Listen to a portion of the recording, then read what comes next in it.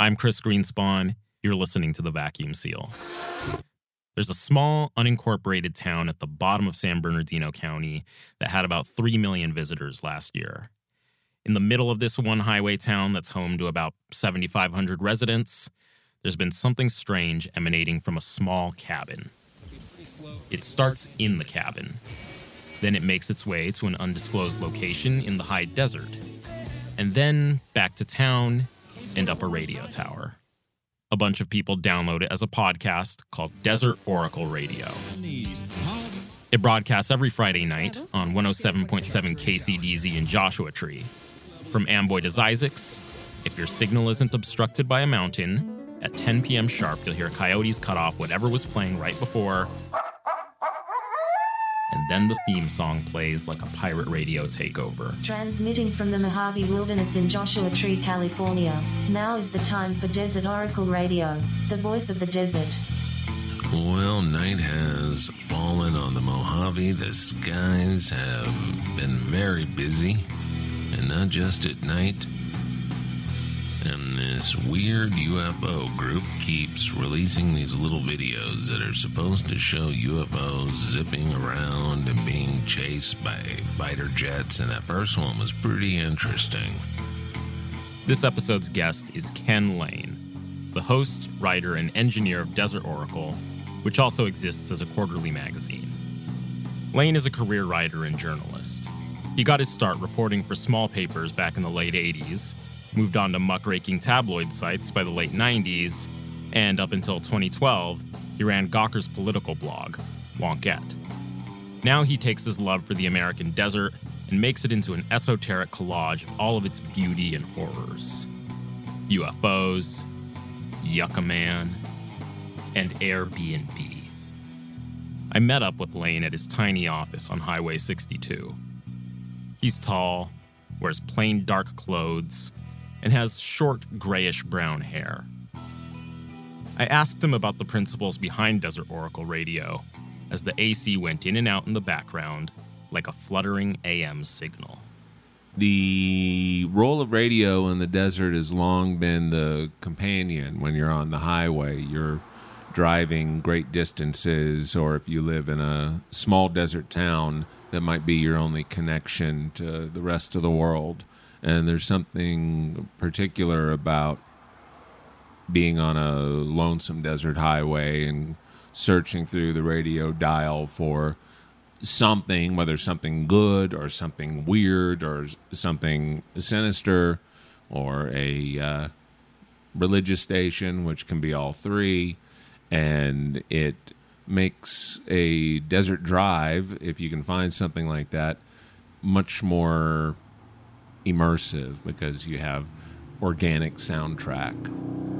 Desert Oracle was always envisioned as a radio show for a nighttime drive, but it had to find its feet as a print magazine first. Each pocket-sized issue is lovingly packed with an opening prologue, information on wildlife, historical analysis, and local news, ads, and letters to the editor, all thankfully fit into 40 pages. After 2 years of finding its way around desert bookstores, KCDZ's owner/news anchor Gary Daigneault said yes to putting the Oracle on air in 2017. There's somebody buried below here. I want to see a ship. I want to see a black triangle. One woman reported that the creature ran around her house and scratched at the door like a dog. It might just be easy if I could just get these cars and set them up out there on lots, kind of like the homestead cabins, turn them into housing. You're listening to Desert Oracle Radio. Fridays at 10 p.m., Z1077 FM Joshua Tree, Desert Oracle Radio. The voice of the desert. Layne's on-air personality is dry and cracked. His scripts seem to go on every tangent possible, with no formal transitions between segments. He bounces between expounding on the high desert's heroes, like Minerva Hoyt, the de facto founder of Joshua Tree National Park, and its derelicts like William Burroughs and Robert Oppenheimer. With this kind of cultural pedigree, I asked Layne where he gets off calling himself the voice of the desert. Oh, that's easy. The magazine is somewhat inspired on small-town Western newspapers, and I've worked for some of those, most recently 35 years ago. these small operations, often an editor, publisher, serving a small, kind of isolated Western community, pre-internet, often pre-telephones. I've worked in places where people would drive down to the store where the phone was because they didn't have phone service, up the canyon or whatever. And these publications would often have, in the style of 19th century American papers, a grand statement, a grand claim on the area. So it would be, say, the backcountry trader, the stalwart of the backcountry or something, or the Lone Pine Gazette or something, the voice of the Sierra. Exactly, right. The conscious of the Poconos, whatever. So this was a thing that papers had, this great slogan. Masthead. Right. You'd have your masthead, like the New York Times. They still use all the news that's fit to print. So that kind of thing. So those sorts of old newspaper self-earned mottos, I suppose. And they were made to both give legitimacy to the publication and to fit into this sort of platonic ideal of the truth teller and who keeps the community and the democracy informed of important issues. So that's where Voice of the Desert comes from. And the great thing about Voice of the Desert, as soon as I thought of Desert Oracle as the name of the magazine, Voice of the Desert went right with it, with the joke being that coyotes are the voice of the desert. So in the magazine, when you open it up and there's the staff box masthead thing, front matter, they call it in magazines, there's little silhouettes of coyotes, and it says the Voice of the Desert between them. So that's where that came from. And when I did the radio show, I had the announcer robot read that, and I just loved how it sounded. And then so I closed with it from the first episode. Write to us. It's radio@desertoracle.com. And good night from the Voice of the Desert. And then slowly that starts to become the slogan for the show, which also has a kind of old tradition in AM radio that hosts would have this kind of title that went with what they did. So George Norrie, who replaced Art Bell on Coast to Coast, he was on the radio in St. Louis at night, and he was George Norrie, the Nighthawk. So I love those things. It was easy because it just evolved over the mediums, and it just has such a great sound. It's one of those things that I'm shocked that there's not a long history of DJs or who knows, country music singers or something using this. With a storm out over the desert tonight, but my mind ain't on the road, I'm driving 85. I got a California road map crumpled under my feet. I got a pint of cheap whiskey under the seat.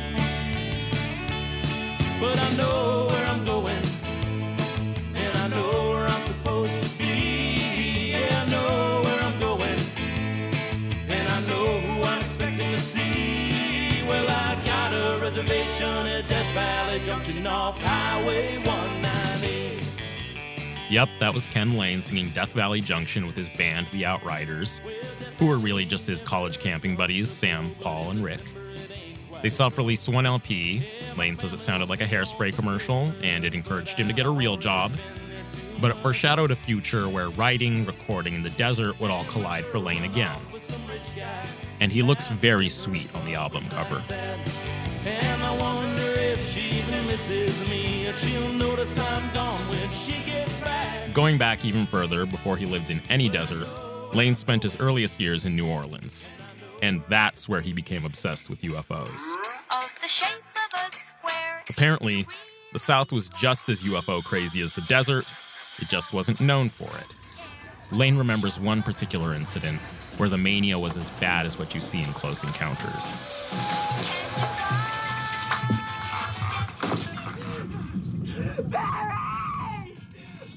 That was the Vicksburg encounter, which I still remember because they would put the drawings of the monsters on the news. And I was like 10 years old, and that scared the bejesus out of me. What'd they look like?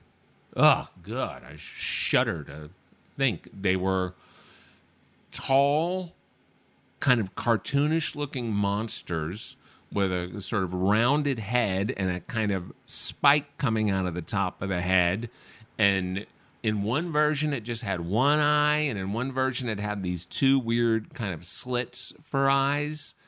And they were supposed to be 8 feet tall, and they took these, big kind of Cajun fisherman guys off and left them just like jabbering, tearful victims of something. And people saw them all the time. Layne says he doubts whether aliens actually exist, but it's hard to ignore the abundance of encounters from across time and across cultures, especially when he had one of his own in 2003. He was driving on Highway 395 with his wife when it happened. There is a 3-step part of this kind of close encounter sighting. It starts with a light on the horizon that catches you and your party's eyes, and you don't know why, and you don't know why you care. Like, you can be driving a road you've always driven, and then there's some light that for some reason everyone eventually starts talking about. What is that? I don't know. It sure is low, that kind of thing. But it's distant. Like, you're making up what it could be. Maybe it's a radio beacon. Oh, but it's not flashing. Maybe it's this. In that process, it disappears, but you don't notice because now there is something immense right next to you or right on top of you. And this is most often a triangular-shaped array of lights or a solid, what appears to be solid or semi-solid, translucent craft of some ridiculous size, 100, 200 feet across. And you get a moment to encounter that. That moment is usually remembered as, I did not hear any other sound. All the other sounds stopped. I did not see anybody else around. I did not notice other cars on the highway. And it feels like time has stopped. And your hair stands up on your arms. If you're lucky, as I was, you see it with a witness and you get a chance to get a good, clear look at it. And then it disappears. I mean, it just like pops out of reality and you see something shooting away in the distance, like a shooting star or something that you connect with it, even though you did not see it go from point B to point C. And you see this again and again and again. And that is the normal sighting that you get that is not lights in the sky, which is, I saw something distant, could have been flares, could have been a helicopter, a satellite, a planet, who knows. This is a close-up thing where there's no disputing that you've seen something right there in front of you, right by you, right near you, and it has had physical and mental effects.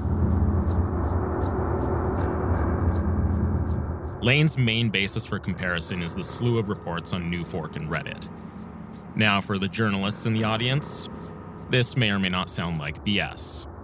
However, not only has Layne recounted this story in numerous interviews, he's broadcasted it and plenty of call-ins like it. But as we say in Hollywood, there's a twist. Ask a relatively normal person about UFOs and most will say they believe or they want to believe.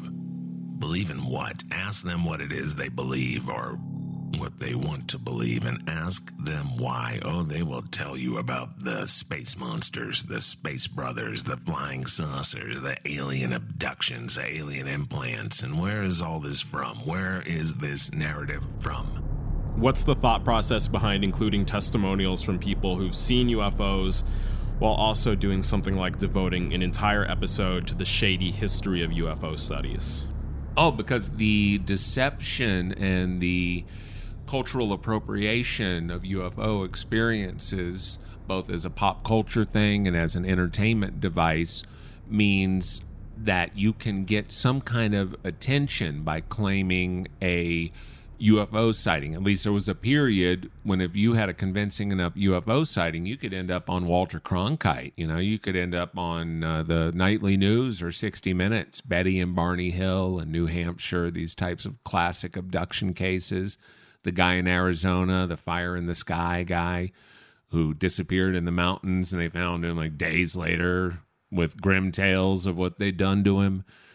So it's a shady world like religion because it is almost completely based on belief. It's something that you cannot conclusively prove, which is why, especially in Native American Indian legends, these are often the trickster figures like coyotes and ravens. And you see this in all kinds of other mythology around the world where the trickster spirit is the elf, or what we call now the alien. It lures you in somewhere. It offers you something. Sometimes it's scary. Sometimes it's enchanting.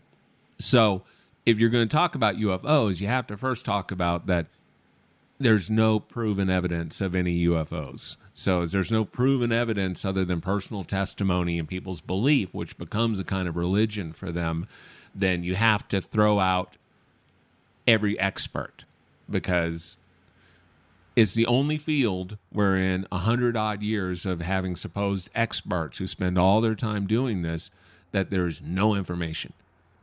You know, imagine any other kind of observation-based science where there's no information that two people could agree on after 100 years.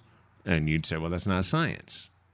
It might be philosophy, it might be folklore, it might be faith, it might be illusion, but there's no science to prove any of it yet. Of course, any fan of the show knows it's about so much more than UFOs and ghost stories. Desert Oracle is about literature. It's about wildlife and exploration, and the encroaching specter of capitalism on some of the cheapest real estate in Southern California. For the good of enormous and openly evil technology and media and pharmaceutical companies, most of us are enslaved today. We are enslaved. We are not the customers of social media. We are the product. We are what is sold. The distinctive glue that binds the whole program together is yet another taboo for journalists. Its host openly expresses a moral high ground on all of these subjects. So why is this a part of the show? Well, I don't think you should cede morality because you work in journalism. I know a lot of journalists would dispute that because they say you can't be too pure in motive, because if you are, you'll be guilty of some kind of bias, and you'll also be cut off from access to people who are demonstrably not moral and don't have any feelings of guilt about it. So having a moral stance in politics especially, I think, is crucial. It always has been in history. This trying to pretend that you don't have a moral stance is one of the most self-defeating approaches you can take, because you can be argued out of anything if you don't have any morals. So, you know, I did national politics stuff for the 6 or 8 years before I started Desert Oracle. And while I don't like writing for text, these sort of sermons or lectures, A little bit effervescent. yeah, I do like doing them on the radio, because you know, I used to love like driving up through Bakersfield or something and going through all the evangelical stations. Now and then you'd hit on somebody who had some great story and they were really good at it. Joshua knew the power of prayer. And they'd have some point they were getting at. And I've heard this on all kinds of radio stations. You can hear it on the business stations on the weekends. There'll be some timeshare con artist or something, but he's got this great story. So for radio, I love that stuff. I love the idea of somebody having the radio station on because they were listening to a pop song that day coming back from the grocery store. And then they turn it on at night and there's this strange voice giving them these strange coded instructions. So do you feel people need to take a stance? Oh, personally, I do very much. As far as the audience for the show goes, I'm happy for it to be considered entertainment. And that's, you know, I definitely didn't want to make you think I was cornering you with some kind of question about journalistic ethics, because it's obviously entertainment. You know, you take the odd phone call of dubious origin. But that was the thing that really shook me about it, was that in a place that is given perhaps an incorrect rap for being overwhelmingly conservative, the desert, that you would go on air and say unequivocally that corporations are evil. Oh, yeah. Yeah, that's definitely the most socialist show on FM radio, I'm sure. You know, outside of maybe some public stations and New England and Minnesota. But I try to keep it vague, not to insulate myself from any criticisms about it, but to make it applicable to many situations.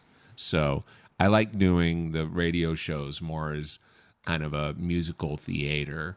And of course, it's going to be driven and inspired and enraged by events that affect the location of the radio show, both real and the kind of imagined layer that's on top of it. But it should be good to listen to, even if you have no idea what I'm talking about. Does it serve a greater purpose than just atmosphere? Yeah. Moralizing. Yeah, it's preaching. Yeah, it's like a radio sermon. You know, it's part to give a kind of soul to the thing, and because environmentalism and land conservation and clean water, these are things that are dry subjects, but they're very rapidly affecting whether or not we're going to live out the next several decades in some sort of Fallout video game hellscape, or whether we might be able to kind of reset things. So they are moral issues, and they're issues of huge historical consequence. And when you can frame those things with the, for the moment, very desirable wild beauty of the desert, that's what's drawing all these people out here. I think it's a great way to make converts, you know, to turn people to action, which is not that hard. It's much easier now than it was when Al Gore was talking about it. And this brings us back to what Ken and I actually talked about at the very beginning of our meeting. The high desert is a tenuous environment meant only to support the hardiest of life forms. I can't remember what episode it's in, but there's a reference you make to the desert's crust being absurdly fragile. Can you give us an idea just how absurdly fragile it is? Yeah, I'll give an idea that involves my own guilt. There is a little jackrabbit track that I would walk to get from a trail to a spot in the rocks where I hike every day with my dog. And over the years that I have been walking a total of about 45 seconds each way once a day, there is a permanent trail there. Now, nothing grows. There's no flowers in the spring. There's no new little cactus. It's just sand.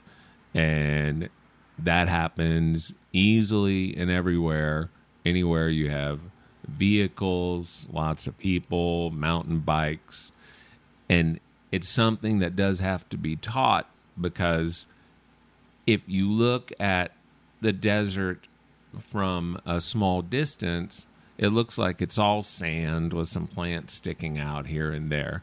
But the truth is, those plants will only grow where there's this kind of organic netting that is just barely visible, the desert crust. And the main way you can see desert crust versus just sand is that the desert crust is hard and it doesn't have loose sand on top of it. It's kind of hard, and you see the plants growing out of it, and it's that network of... Is it that caked, cracky look? Exactly.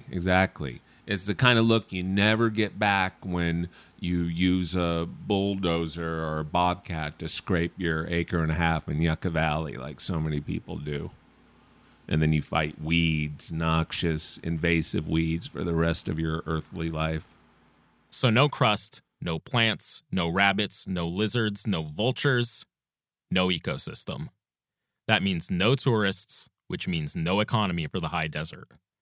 Where do developments and new residents fit into this landscape? Well, only 25% of Joshua Tree's population today lived there in 2000. Layne attributes this uptick to the arrival of high-speed internet connections within the last decade, which allowed the creative class, like himself, to move out of megalopolis. Late last year, Desert Magazine published an article on what Joshua Tree looks like now, post-Instagram filter. I'll link it on the web, but here's a recap. Decent housing once cost $60 to $100 grand. Now it's more like $300,000 to $400,000. Many long-term rentals, including trailers and ceramic domes, have become short-term rentals. Between summer of 2016 and 17, the number of Airbnb hosts in Joshua Tree increased by 48%. The Joshua Basin Water District reports heavier use. Keep in mind, they use septic tanks. Restaurant and bar business has exploded. Again, remember the septic tanks.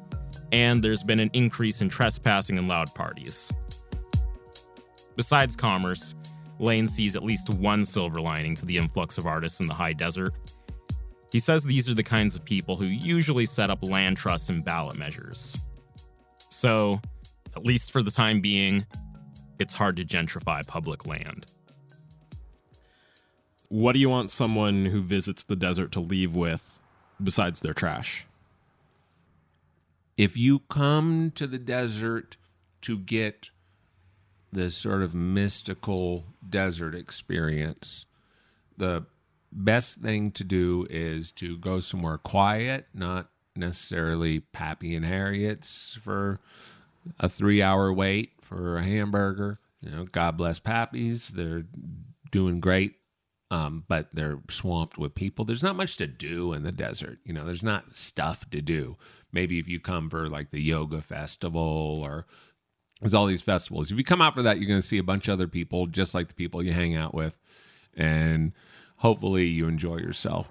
But to have a desert experience, you're going to go camp somewhere, hopefully somewhere quiet, maybe rent a little place out in North Joshua Tree, maybe go drive across the Mojave Preserve or something. And the combination of the quiet and the landscape and giving yourself time to not be looking at your phone or computer or Netflix or whatever. Your life. Yeah. You will leave with, if nothing else, a little more sanity because you'll be rested a bit. Your brain will be refreshed. Your soul, hopefully, will be at least briefly awoken. And you'll come back with a appreciation for these desert wildlands that you might have never given any thought to before it became cool. You know, you might have never thought about the Mojave in your life before Instagram, but it was there all that time. And it's because people over the last 100 years have aggressively protected all this stuff that we have it.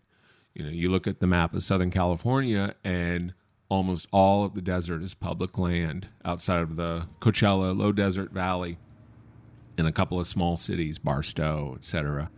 And that's not by accident. You know, people made that their life's work. People like Minerva Hoyt, who got Joshua Tree turned into a national monument because she was rich and she had an end to FDR.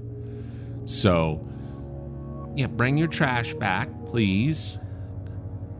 And otherwise, if it affected you deeply, make it a habit and support some environmental groups who are trying to protect it, because there are people aggressively trying to take it away, even though it's the entire basis of our economy out here.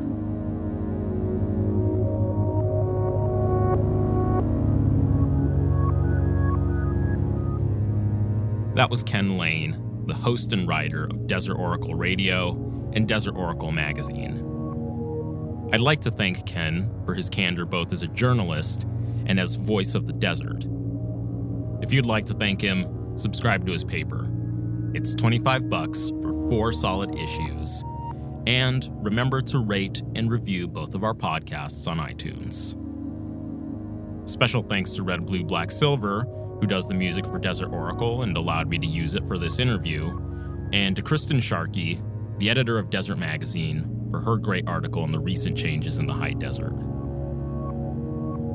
Until next time, I'm Chris Greenspawn. You've been listening to The Vacuum Seal.